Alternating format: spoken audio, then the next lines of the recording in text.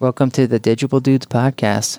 Rita, I won't say fantasies, but like forward-thinking. I loved already that very quick distinction. Yeah. We've been dark like 2 months because I went on parental leave. So this is the first one back. And I was like, oh yeah, the first one back, it's going to be so energetic. I can't wait. And then I don't feel super energetic today. Maybe it's because I told you about the 5:30 wake up and then snow shoveling by hand, and now I'm just drained. So yeah, I would guess that has something to do with it. So I bollocksed this welcome back. Another statism. Shenanigans, for those that don't know, is another one to look out for. Yeah. I used that yesterday, so some of your isms are back. Yeah. And my it's not pregnancy brain. What is it for the non-birthing parent? What do they call that? Dumb dad brain? Dumb dad brain? Yeah. That is in full effect for sure. Yeah. Yeah, well, I wish I could tell you it goes away. Yeah. Does it get worse? Does it just kind of keep on going? I'd have to let them answer that. Okay. I think I'll just say flurries, Yeah. Well, yeah. I'm here. I'm back. And now we're scheduled. Erica has it scheduled out for like 2 months or something on interviews and things. So we will catch back up and get into our normal weekly rhythm. So there won't be a big dark. And this is the other thing I realized. We totally should have put had pre-recorded like an episode that was like, hey, we're going to be on hiatus for like 10 weeks or whatever. Yeah. And it struck me like in week 9 of the hiatus. I was like, oh shoot, we should have missed that boat. Yeah. That was before the baby came. Yeah, I know, right? Yeah. Well, that's where I guess Olivia and Erica will keep us more on track moving forward. Yep. Excited. I'm sure we'll have Olivia on for at least a short cast. But since you mentioned her name, yeah, we have a marketing director joining us for the first time. And we're super pumped to, see what she can bring to the table. But certainly some level of additional organization with this podcast is part of that. But she'll also be happy to know she's got Erica to help reel us in. Yeah. Well, Erica did organize this one, and on this episode we have Phil, previously from Amenify, but now he's doing some consulting work, and he came on to talk about the changing consumer and their relationship with your brand for multifamily. Do I have that right? Yeah, I think so. I'm going to assume that you deliberately did not include his last name in that. 100%. Are okay. you kidding me? Yeah, I thought I knew you that well. Well, with Phil's help, he got it right, in past this intro, but I am going to put you on the spot. Give it a swing. I don't even frankly remember it.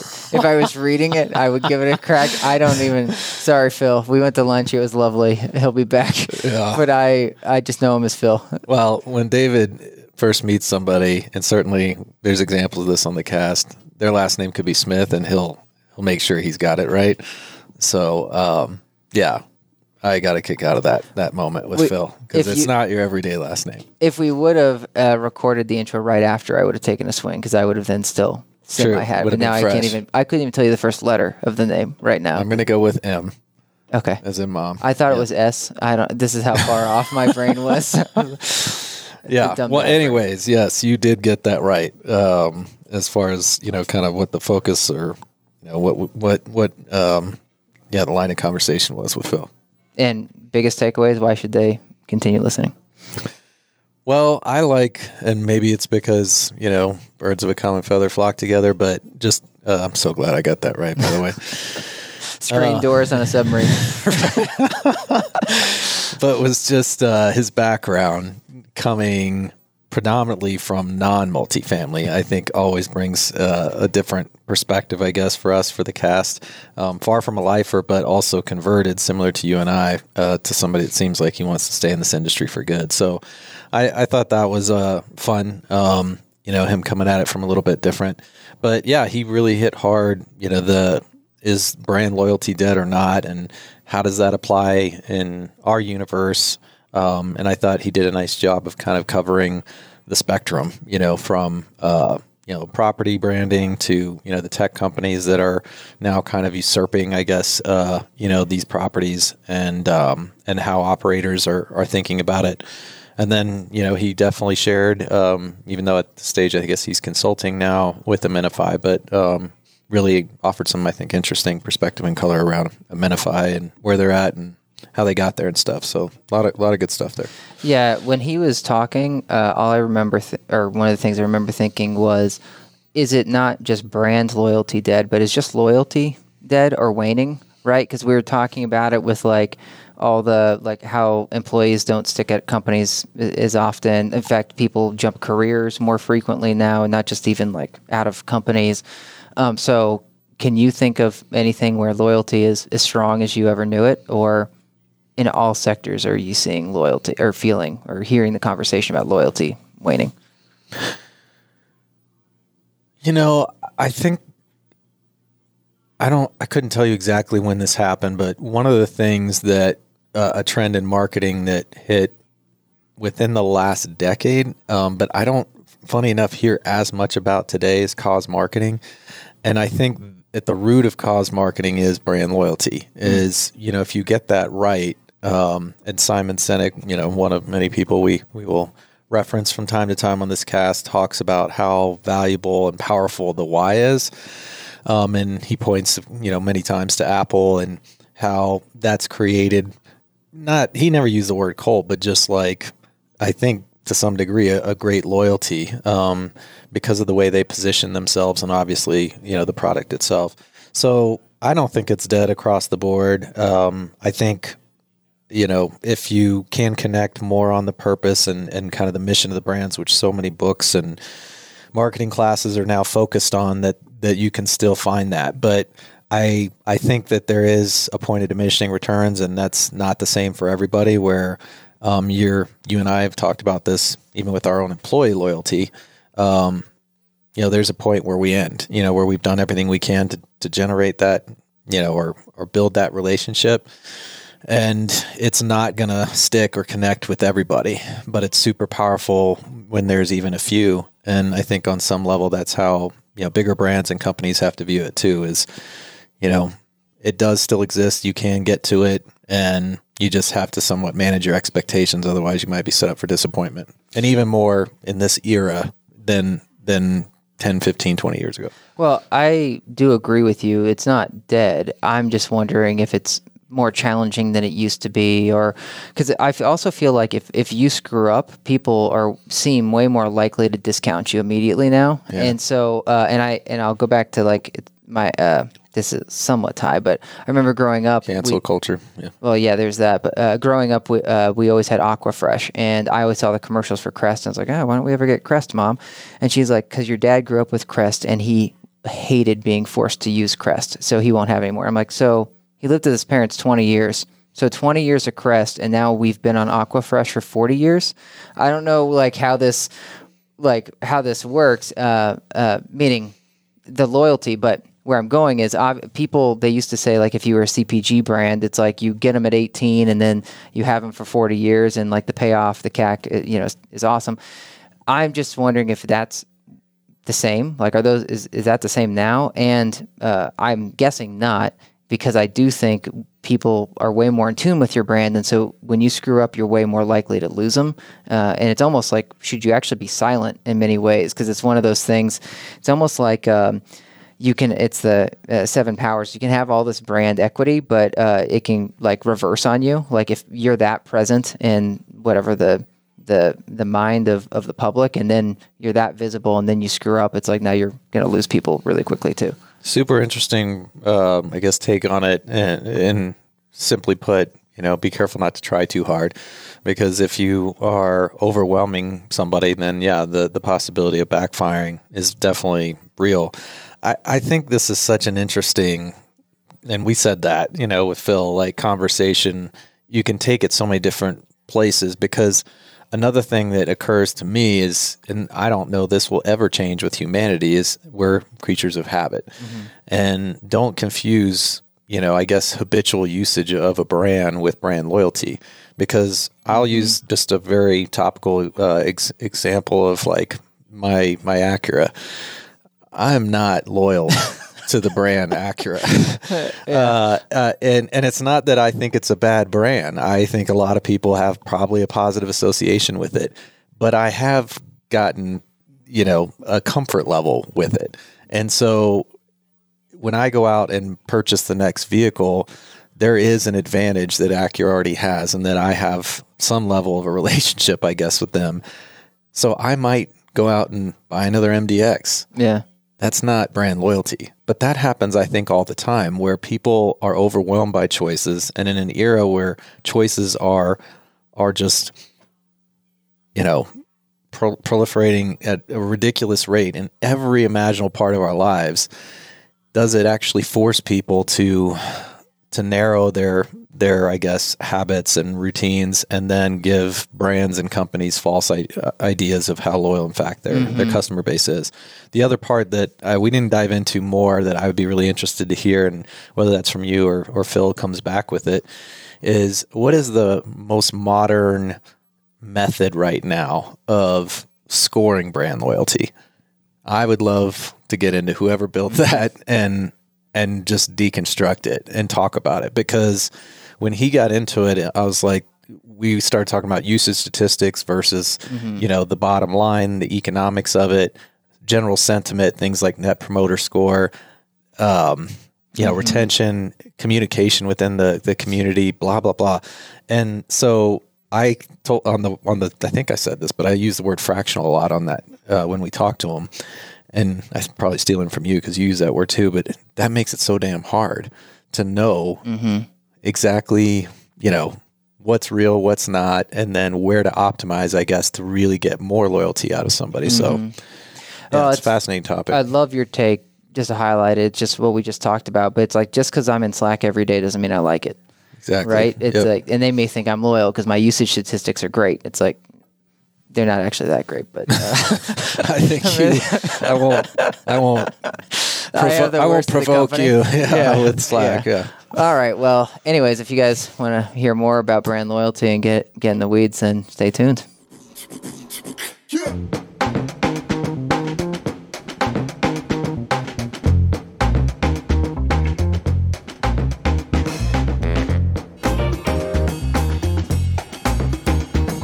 Okay, we're here with Phil. Phil, why don't you go ahead and introduce yourself?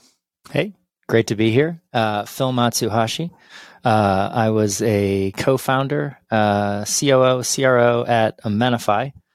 We built a platform for lifestyle services that plugged into multifamily industry, mostly Class A, 175,000 homes, 30 cities. I am currently on the advisory board at Amenify. Stepped away about a quarter ago. Honestly, just foot was twitching at all the exciting stuff going on in prop tech. I had put in quite a tour of duty and wanted to work on some new things. And right now I'm sort of bouncing around, doing some consulting, doing some podcasts, power networking, and keeping my eye out for what's next. Yeah, cool. Can I jump right in real fast? You mentioned how you got connected to Amenify and with Everett. If you don't mind sharing that with our listeners, because they've heard Everett a few times on the podcast. We also had him at the summit, so that'd be a good connection to make, because you had also told us you started more on the ad networking and the programmatic side and whatnot before you got into multifamily. But Dave and I always find it interesting, like, to hear about how somebody got sucked into multifamily, and that sounds negative, because we are very happy to be here, and we identified it as a place that we wanted to be. You didn't want to say like sucked into the muck? Yeah, right. You like to call it the orbit. And then it sounds like you plan to stay. So that's the other thing I'd love for you to touch on before we fully dive in. So, how did you make the connection with Everett and Amenify? And then it sounds like you want to stay in multifamily through PropTech. I would love to. So it's good encapsulation. Basically, the first part of my career was media, ad tech, digital advertising, the development of sort of the pipes, if you will, under the internet to do all of the, digital advertising and programmatic advertising, where all the smartest minds are now. If it weren't for all the engineers working on programmatic advertising on the internet, we'd probably be on Mars by now. But I took a step away from that whole industry and was doing some consulting. And I was doing some consulting in that industry and got introduced to Everett through a mutual friend, a childhood friend of mine, and a colleague of his from when he was doing asset management, and he was looking to start sort of get Amenify going and needed to put sort of partnerships together in the early iterations of Amenify. And the thing that got me most excited is, spending, 15 plus years in ad tech.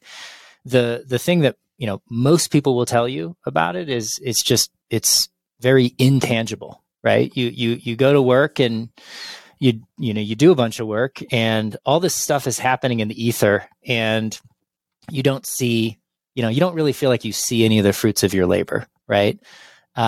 And one of the things I got real excited about was, of course, you see these big, beautiful assets as you drive down the street, but if you're not in that industry, you don't always think about them the same way. And started to tell me about Amenify and what he was trying to build.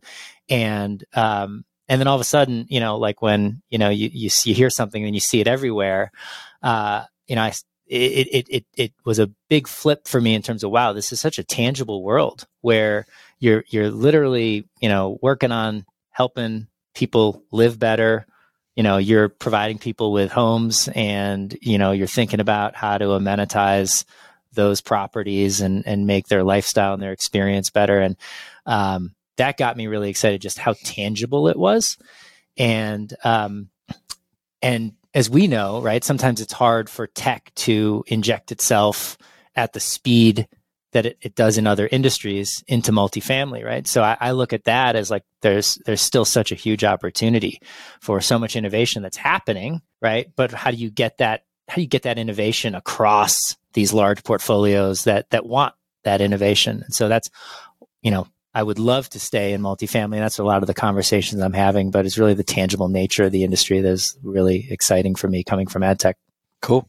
Well, I'd tack on, meaning, not to lead you too much, but there's more than just the tangible, I would imagine. Like when you deal with ad tech, there's some folks that aren't super pleasant necessarily to work with. As you mentioned, like there's a lot of great brain power in ad tech, but it's not a bunch of kumbaya necessarily, or like very cordial folks. You told us before we started that you used to be in New York trying to convince publishers that, the print publishers about digital, and that it's really cutthroat, or can be really cutthroat, particularly in New York. And so I'm sure it felt really comfortable once you started to know a lot of the folks in multifamily and how just great the community is. I definitely agree with that. I'd say, in ad tech, a long tenure is 18 months, right? And it fascinated me, as I started to really get into growing Amenify, it's like meeting people at different operators, like, oh yeah, I've been here 20 years, right? And so that was really refreshing for me to see that it's a community that people care about, and, people stick around in, and they develop their own brands, right, in these communities, as, heads of these large REITs and managers and whatnot. And so people definitely stick around in the industry, which is also fascinating considering there's like maybe one or two schools where you can actually get a degree in property management. So that part's really interesting too, that how people find the industry is interesting, and then how they tend to stay in it. Tons of hospitality, but not multi-family. Although I did hear, somebody told me recently that there's now 7 across the country, which regardless, 7 is not a lot. That's still very few, and I still haven't met someone that's gone through one of those programs. All right, well, let's then move into the topic at hand, which is brand loyalty. So when you were at Amenify, you said a lot of the challenges you had to work on was not only do you have to get the operator interested, the property management company, but then once, just because they signed a contract doesn't mean like it's all roses on your side. You've got to get the consumers to adopt, right, the technology and start making part of their own, workflow, if you will, for their life. So talk us through some of those challenges. And as you mentioned beforehand to us, that you'd been working on it for 7 years. So 7 years is a long time. So what's changed in 7 years, and sort of give us the past, present, future of consumers with multifamily? Yeah. So I think that was a very eye-opening, sort of almost sobering moment at Amenify when we realized, oh, great, like these properties have now trusted us to sell their residents these services, housekeeping, dog walking, so on and so forth. We're now we were a B2B brand, and now we have to sell a direct to consumer product. And, this was well into the iPhone age, right? And so you've got, some of the most sophisticated apps that you're competing with, and you're trying to find a place on someone's phone, right? You're competing with Uber and Netflix and Airbnb, and how do we fit in? How do we possibly fit in on a shoestring budget? And so, one is, how do we build a great product, but also, how do we communicate the product to the consumer out there? And it got me into thinking and sort of thinking through and sort of solutioning with the Amenify team on who is the consumer today, and how do they compare to what they were 10 years ago or 20 years ago, or, prior to, I guess, Web 2, or prior to the iPhone and whatnot, and, how the consumers evolved. And I think, we think about how you define the consumer today, and how the consumer thinks about products versus how they used to think about it in the past. And I think the thing you then attach that to, or connect that to, is brand loyalty, right? So, because you can talk about consumers, but really what matters when you talk about consumers is what consumers associate with, what products they buy, what turns them on to a brand and what doesn't. And that's shifted over the past, 20 years or so.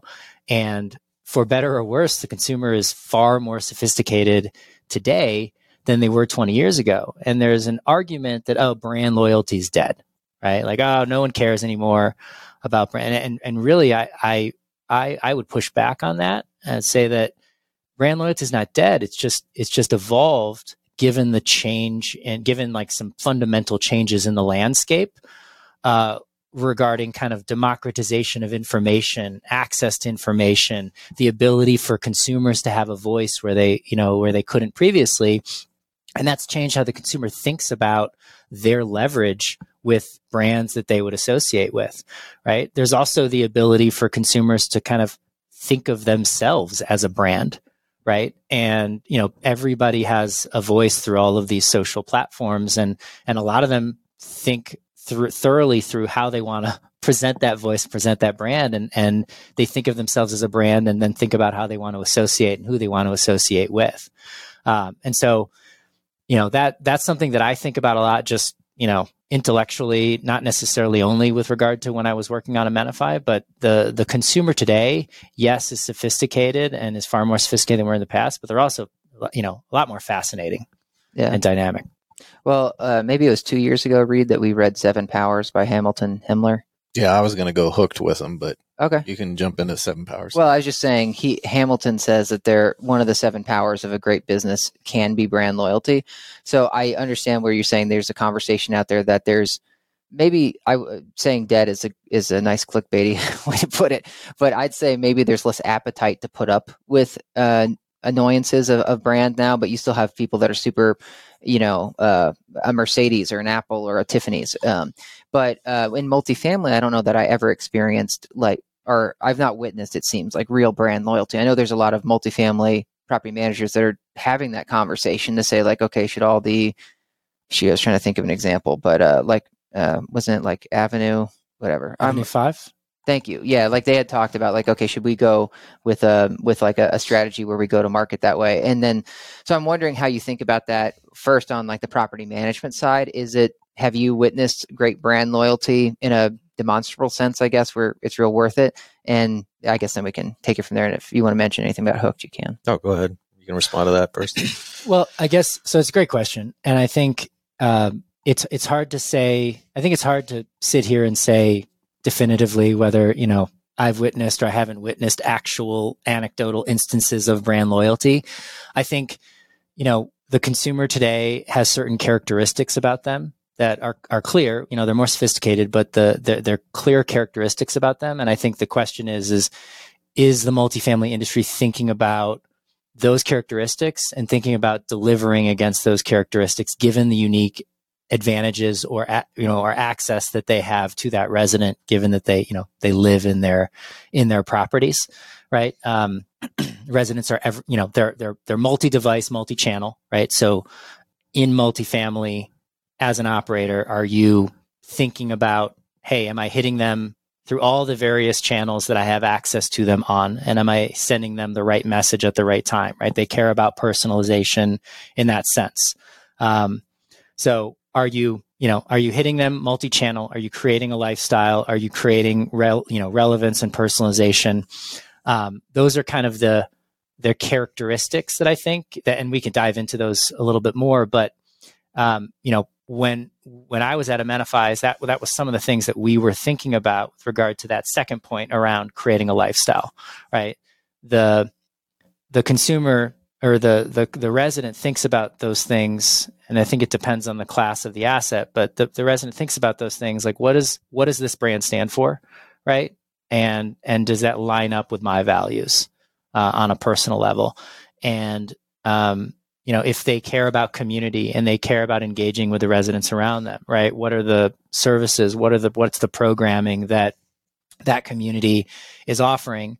And so just if we think about that sort of looking through that lens, that was where Amenify had the ability to kind of fit in to that part of the equation, is like, hey, are you offering a lifestyle to these residents? Are you offering, ways for them to engage with other residents, but also providing them with services that puts time back in their day so they can go, to that happy hour, hang out with their neighbors and whatnot, take their dog on a walk because, their place is being cleaned for them.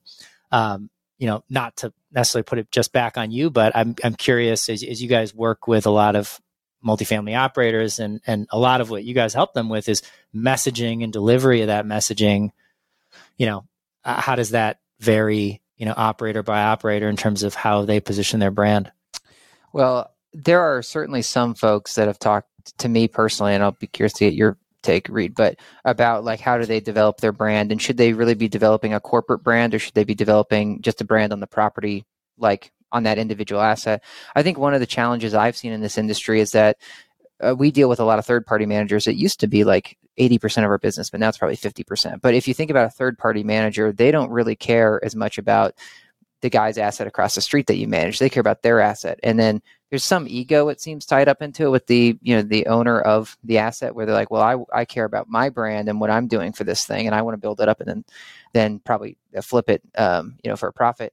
So I actually think the industry has some fundamental things with the way it approaches things from a third-party management standpoint, where it's hard to reinforce brand loyalty, because you can't take any of the NMHC top 50 or takes most of them and just say, great, we're going to go to market with that brand. Because one, it's hard to get great consumer awareness at a mass level if you don't have enough properties. And the only one with with enough properties might be Greystar, because it's everywhere, versus these regional brands.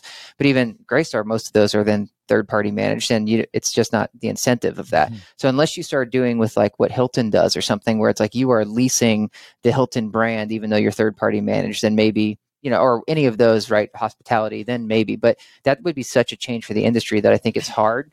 So then you're basically stuck at the individual asset level. In addition, I don't know that you could go to a full, let's promote a Greystar, a Lincoln, a Bozzuto, and make it this consumer brand like the Apple or the Tiffany, because this industry right now, because of the supply situation, and where people want to set rents and then keep raising them if they can by double digits a year, you're in a way, I think, destroying loyalty. If I move into your place, I may have had this great perception, but imagine if I go to buy a car and I buy this car, and then all of a sudden my oil change this year was $100, and next year it's $200, and then it's $300. I'm going to get really pissed off at that manufacturer, and I'm not going to use that car anymore, right?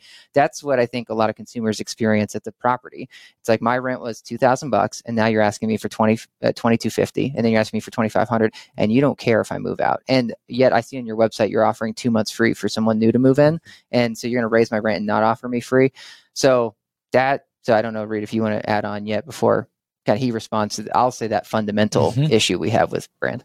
Yeah, I think it's a great point. I think there's a certain amount of forgiveness if you have true brand loyalty that somebody would allow or I guess exhibit, on that whole pricing thing. I think it's not one or the other as far as corporate. You should focus there, or the property. You mentioned the tangible, intangible. It's a good example of that. So I think you don't want to be in a scenario if you're a property management company and I say Greystar and there's no word association with consumers, where they're like, I don't know what that means. I have nothing to say back to you. Yeah.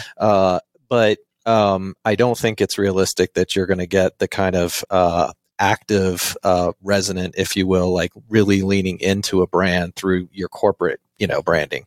I think that has to happen, at the property site.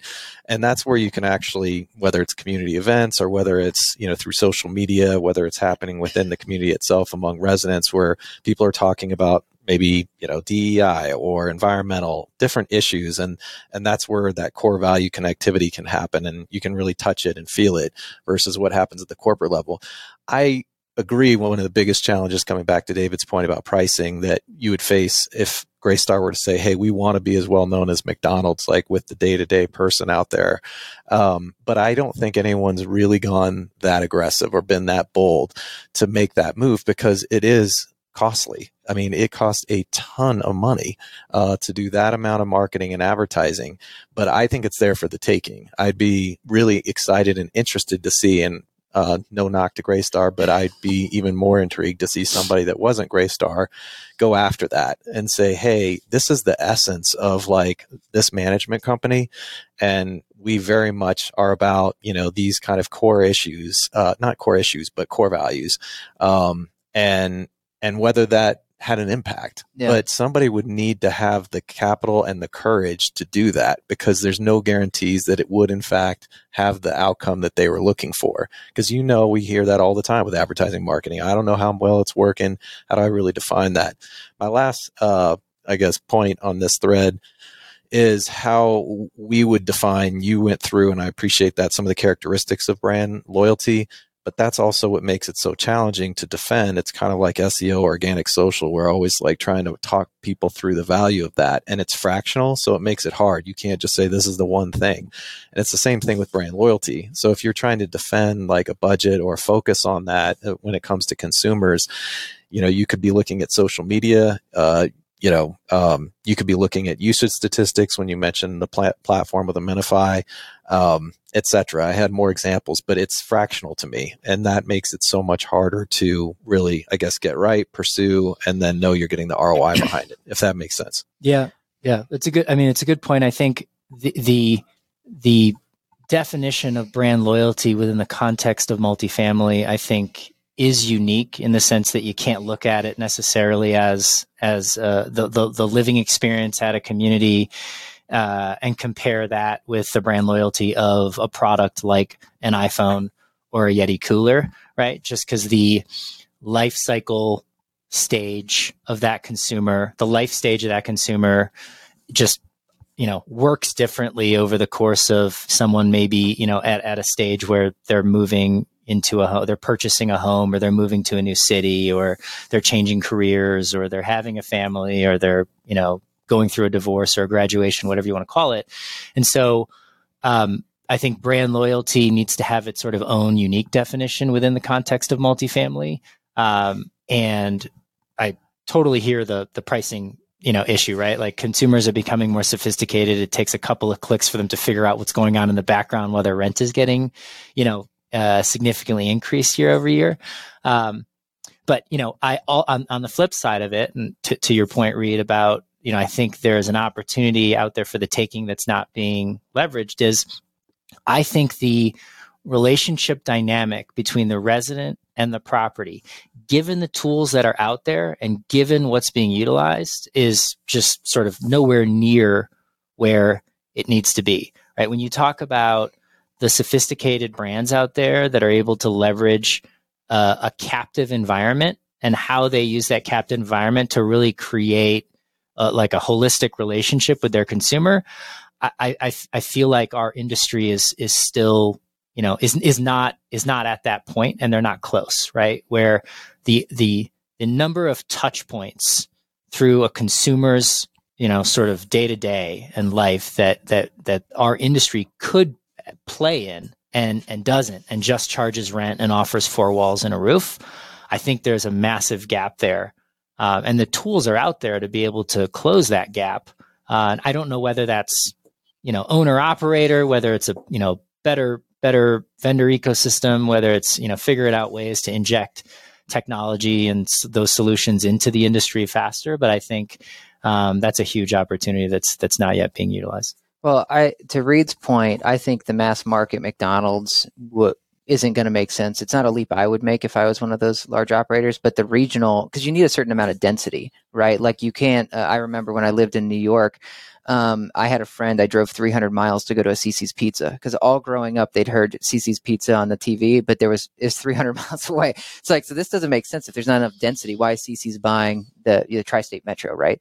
So regionally, if you can get, I don't know what that density is, but if you have enough density, then I think you could. So like Blanton Turner would be my example up in Seattle, or maybe Prometheus down in the Bay Area, where you could do that. But then you make a really good point, Phil, with the life stages. If so many properties we talk to are targeting young professionals, right? And young professionals, what do? Like their career changes. They're going to go through like 3 or 4 life stages in 10 years. So it's going to be really hard to get like a decade out of them at your management company, or frankly in an apartment, right? So I think unless you are going super niche. So if it wasn't regional, then maybe it would be niche on like those concepts that have popped up where people, it's almost like a subscription apartment or something, where it's like, all right, I'm a God, this is my first podcast back from paternity leave. I love it. I'm actually keeping count. I shouldn't have told you, but that's the second.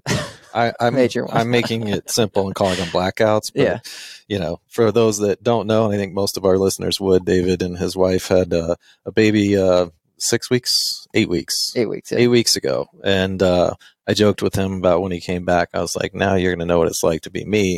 Of course, my kids are much older than his, but having those sleep deprived blackouts where he loses his train of thought, because I'm notorious for them on this podcast. And now David would like count the number of seconds before I could recapture my thinking.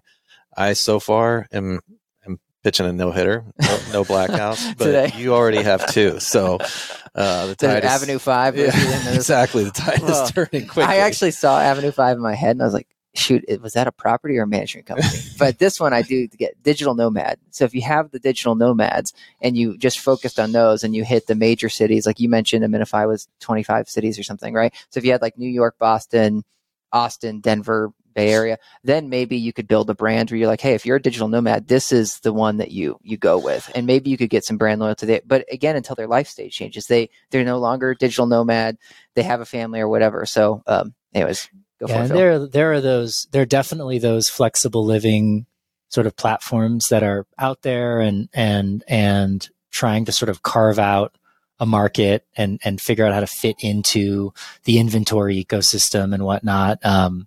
Landing is one of them, right? Yeah, there are others, right? And those are really interesting, but just like fitting just the short-term rental industry into multifamily, with, a pandemic in between, there are multiple cycles of these business models and companies that are going to run through, try to figure out how to make it work inside a multifamily. Some blood's going to get spilled, right? It's not easy. And in fairness to your point earlier, at Aminify, we did have the ability to, when a resident reached out and said, hey, great news. I used to live at this Aminify property and now I live at this. Can you transfer my account? We had the ability to do that. And it was infrequent.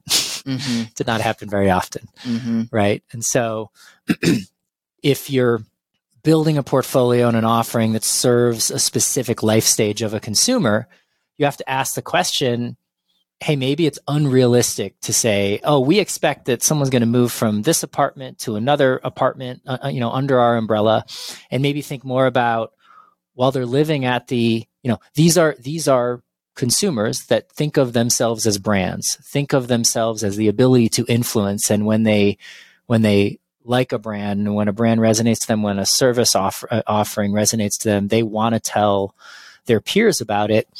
Do you think about brand loyalty differently given that life cycle or life stage challenge of the consumer? And maybe it's more through the lens of, okay, well, how and in what way does that resident engage with the property and engage with the community while they're living there, right? And what's the usage rate of these amenities that we offer, these services we offer? Like, how often are they coming to our events, things like that? How well can we sort of foster that sense of community while they're living at the community to sort of make them an advocate moving forward? Because at some point in the next couple of years, we're marketing to one type of life stage, and they're going to move on. They're going to move to another city. They're going to get married. They're going to buy a home, and they're just not going to be in market for our product anymore. Mm-hmm. So it's an interesting thing to think about. I forgot. I don't think we asked Everett this. I definitely hit him a few times on, KPIs, how they were going about the business development, and then just the general business model. But do the properties get a cut, like with these vendors? As of right now, to kind of peel back a curtain right now, as of right now, putting you on the spot. Yeah, as of right now, the properties don't get a cut. However, we anticipate that that's going to need to be part of Amenify's business at some point, in the sense that, like, maybe we need more competition, more folks that are sort of pushing us in that direction. But, Amenify is a revenue center, right? We leverage the resident wallet as opposed to the property wallet in terms of how we monetize, right? So, that is we believe, or, when I was last there, Amenify believed that is inevitable, but I look at that as a big opportunity for the industry, right? Like one of the things I get super excited about is when I see that, like, operators have really well developed ancillary teams where they're doing managed Wi-Fi, and they've converted a couple of floors to STR, and they've got like some kind of a retail component, whether it's a coffee shop or something, and they're growing NOI through these sort of ancillary channels, parking, whatever, you name it, right? There is so many I think there are so many opportunities, Amenify included, right, for you to expand the dynamic of the relationship with the resident beyond just rent, to be able to offer these services, given that they live right there in your building. And so I think that's more of an opportunity than sort of a crossroads, if you will. Yeah, it makes sense to me, because if you don't start offering that, then, what's to stop eventually, some of these property management companies that have higher densities start developing this themselves and going direct versus, I don't see that happening for a lot of reasons, but theoretically that could happen if you got too complacent and didn't start looping them in on those. But coming back to those proof points, and this is still somewhat connected to the brand loyalty, but and I'm honing in on Amenify, but this is for a lot of prop tech. Is it the usage, where it's like, that's how we are demonstrating? So you see just through usage statistics that they are very active, or is it through like NPS? It's like, and that's, when we say NPS, it's not just the experience of the property, but specifically amenities, and that's how we're going to demonstrate this. Or is it like you can see through social media, when you mentioned like referring out and saying this is something we want to see more and more? Is that what you point to? Is it the NOI? It's fractional. That's my word of the podcast, but you have all these avenues, to your point, which is great, because it's like we have a lot of different things that we can point to and ultimately build off and evolve the business model, which gives us the longevity that obviously at least investors would be excited to see. So it's interesting. Yeah, it's topical given the brand loyalty conversation. There are ways that at Amenify, when I was there, we thought about, hey, how are we doing a good job, right? And there's metrics that I can talk about. And then there's externally, how does the customer, not the resident customer, but the property customer think about us? And we thought about, the property as being the number one customer, the resident as a very close second, and the service provider as a third. And so how does the property think about us as as that customer, and how does the service provider think about us? And the dynamic was night and day different, right? With regard to the residents, all the things you'd assume, right? Every time they have a service, they rate it out of 5. What's our rating? What's their purchase rate? What's their repurchase rate? How do we keep residents from going dormant? In terms of number of days between buying a service, every service has a different dormant time frame, right? As I'm sure you can imagine, meal delivery is much shorter, tighter time frame for going dormant than housekeeping. But the B2B client, the property management company or the real estate managers was the most interesting in terms of them evaluating us as a customer, and it depended on who they were, right? And a lot of times for the higher end vertically integrated brands that or REITs that just controlled the entire experience, they were evaluating us in the same way that we were internally and saying, I want to see reports of the ratings every month. I want to see what like the confirmation rates are on the services and whatnot. And this is sort of more a statement of the industry. But when it came to the third party managers, they're, as we know, property management is a hard business, right? And so they're running around either trying to win new business or trying to keep the business that they have. And oftentimes, in fact, more often than not, their main concern was, I just don't want to hear about Amenify. And if I don't hear from you, that means everything's fine and we're good and you could stay at the property. And then, of course, they wanted to drop, Amenify's 3 or 4 slides into their client pitches to be able to say, hey, look at this cool technology, tech-enabled service platform that we use. Here's why you should hire us to manage your property for you. And so it was very different. The dynamic of like those multifamily customers and what they actually cared about was very different across the different sort of customer types. So where do you think this needs to go when it comes to brand or how should multifamily be thinking about brand with their consumer? I think you started to sort of talk about customer experience, which I totally agree with you. To me, that seems like when you mentioned wanting to stay in prop tech, I mean, that'd be interesting if that was the angle you thought you should go, because you have the big PMS systems or whatever that should be the customer experience system, but that I don't think they think of the consumer as their customer at all, like a distant customer, right? So would you be saying that customer experience is where multifamily should focus for brand or something else? So one thing I'm not an expert in is the sort of endemic sort of touch points throughout the resident life cycle that these major PMS systems are supposed to be responsible for, right? Like what's the SLA on like when a management ticket gets submitted, how does that team respond and engage with that resident and solve that issue? Like I'm not an expert there. And so I don't want to just, sort of make comments on that. But when I think about more broadly the power of, and when I say the power, like the value on those credit cards that all those residents are holding in their back pockets, when I think about all of the different services and products and brands that consumers interact with on a daily, monthly, quarterly, annual basis, and the captive nature of the relationship between, or the opportunity of the captive nature of the relationship between the property and the resident. I think when you think about all those touch points should be mapped. And there should be a list of all those touch points. So it's like, what does the resident do? Just simple example. The resident hires or pays for subscribes to an internet service, right? Just as one example, right? That's one touch point, right? Those touch points should be mapped. And this is a very pie in the sky. I'm not saying we're close to this. I'm saying this is how I feel the relationship dynamic should be between the property and the resident, is with those mapped touch points between, consumers and services. We should look at that list. The industry should look at that list and then ask the question, why are we not offering this service, right? If there's a reasonable, pragmatic reason why it just doesn't make sense to offer that service, powered by a third party through the property, where the property is the touch point, but it's powered elsewhere to sort of operationally make it realistic.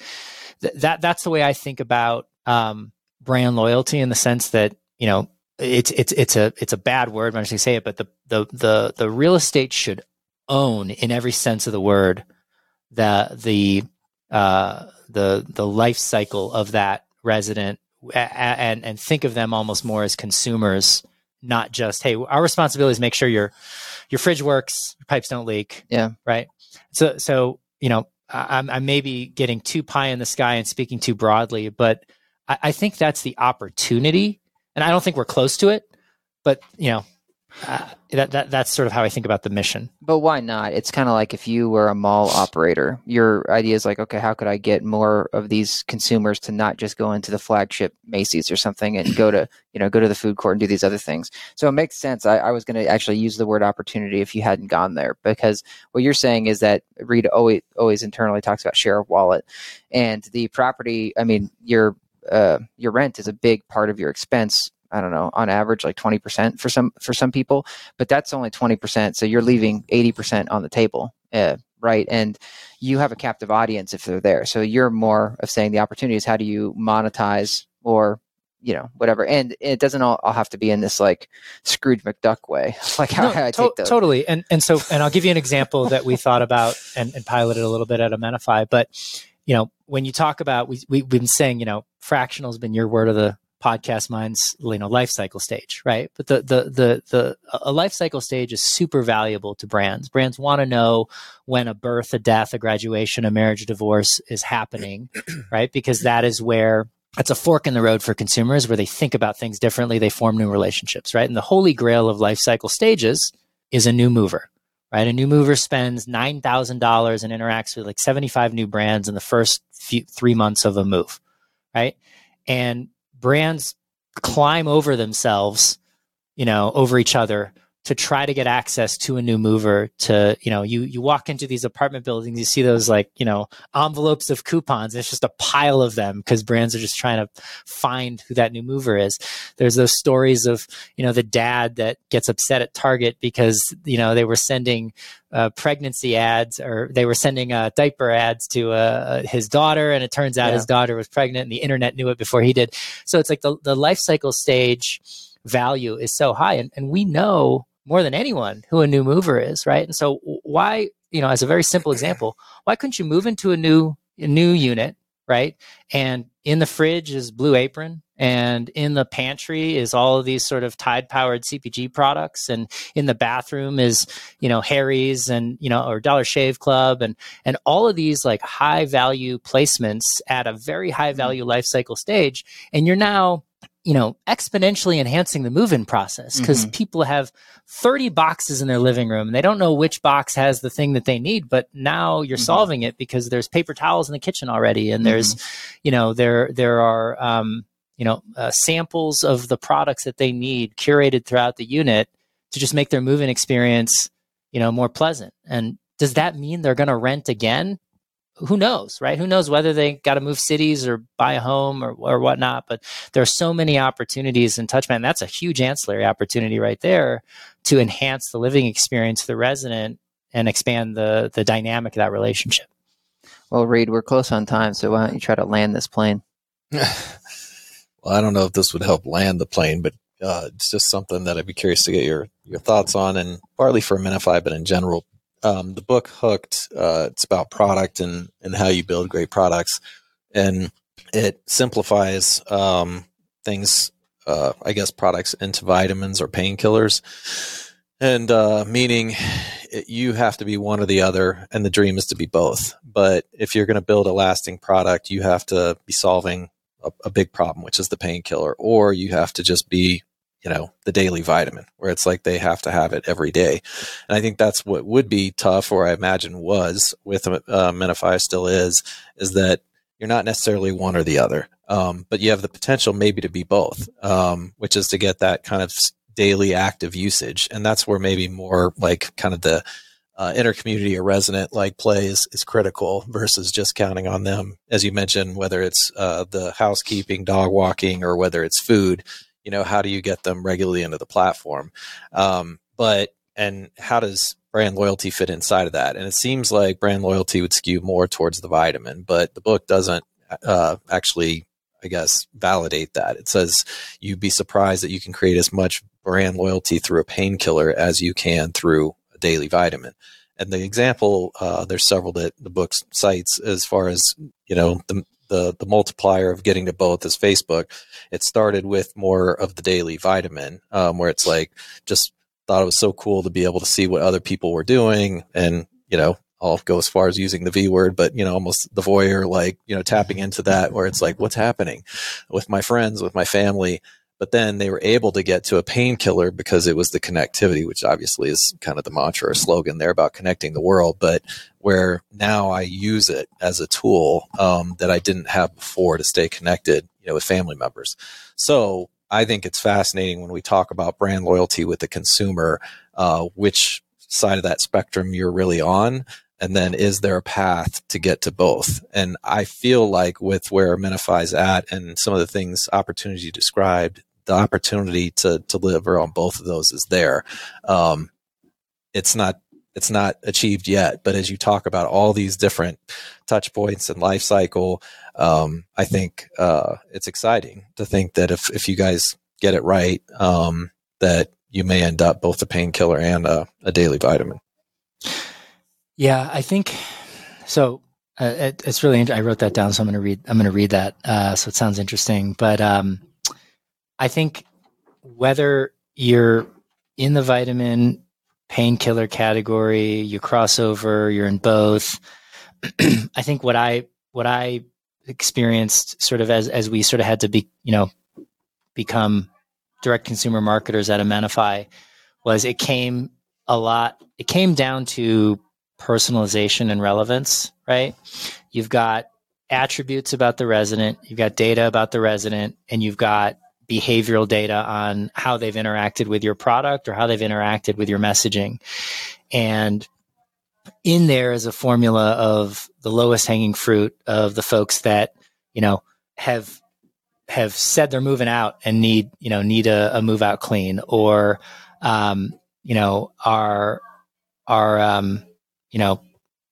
just had a Thanksgiving dinner and need a housekeeper to come over, or, you're offering a service that, like a take and bake meal delivery offering, and it's about to be a 3-day weekend and the stores are going to be closed, and you're messaging them, hey, is your fridge stocked for the weekend? Right. And tie that into all the different layers of data that you have access to be able to deliver that really relevant message.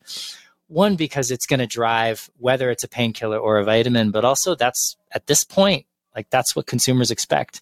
And it sounds crazy to say, but it's almost to use your analogy, it's almost a poison pill for a company if they deliver a message at the wrong time to a consumer. They're almost that sophisticated to say, like, whoa, like that's not relevant to me. Like I didn't try that product, or I didn't leave my cart empty. Like I didn't leave my cart without checking out. Like I'm unsubscribing, like, and so that's what I found. There's so much more, right, dynamism to the entire equation, but that was just, regardless of what you fell into, that, I found that data and personalization and relevance was super important to being able to cut through the noise of the 100 emails people receive from marketers. Yeah, it's a very fascinating time. David knows I can go off the deep end when we talk personalization, but just, we're at an era also where we talk about more sophistication and awareness of the consumer. And a lot of that is around data and data privacy. And so the expectation for personalization is at its highest. It's at a peak where it's like, how dare you send me that ad, on this day? It's like, you got it wrong. Versus, the backlash right now about data and what people know, what brands know, because it's like, you should not know that about me. Yeah. So it puts brands and especially in the consumer side in a really tough spot on where they're going to fall within that spectrum of like, we're going to give you the most personalized experience in the world, but not creep you out at the same time. So yeah, fascinating kind of intersection we're at right now with all that. Yeah. That's probably a topic for a dedicated podcast on its own. Yeah. If you scour through a few more of our episodes, you'll hear that. You'll notice that's a theme. Well, Phil, is there anything else you want to say before we get out of here? No, I mean, this was super fun, and enjoyed chatting with you guys. And can't see it from here, but great office. And hopefully, you'll offer me a tour after we get done. Yeah, I'll give you a tour. If people want to get in touch with you, what's the best way? Yeah, so I've got at the moment, I'm Phil Matsuhashi on LinkedIn. Everybody knows how to spell that, right? Yeah, Matsuhashi. And, sure, email as well. I'm doing some consulting engagements right now. And so that is Phil at Colfax Ventures, Colfax like the street, ventures.com. And that's how you get in touch with me. Cool. We'll put that in the show notes. So if people need to get in touch, they don't have to try to slow it down and type it out for you. Well, Phil, thank you. Appreciate the time. Great chatting with you guys. Yeah, it was awesome.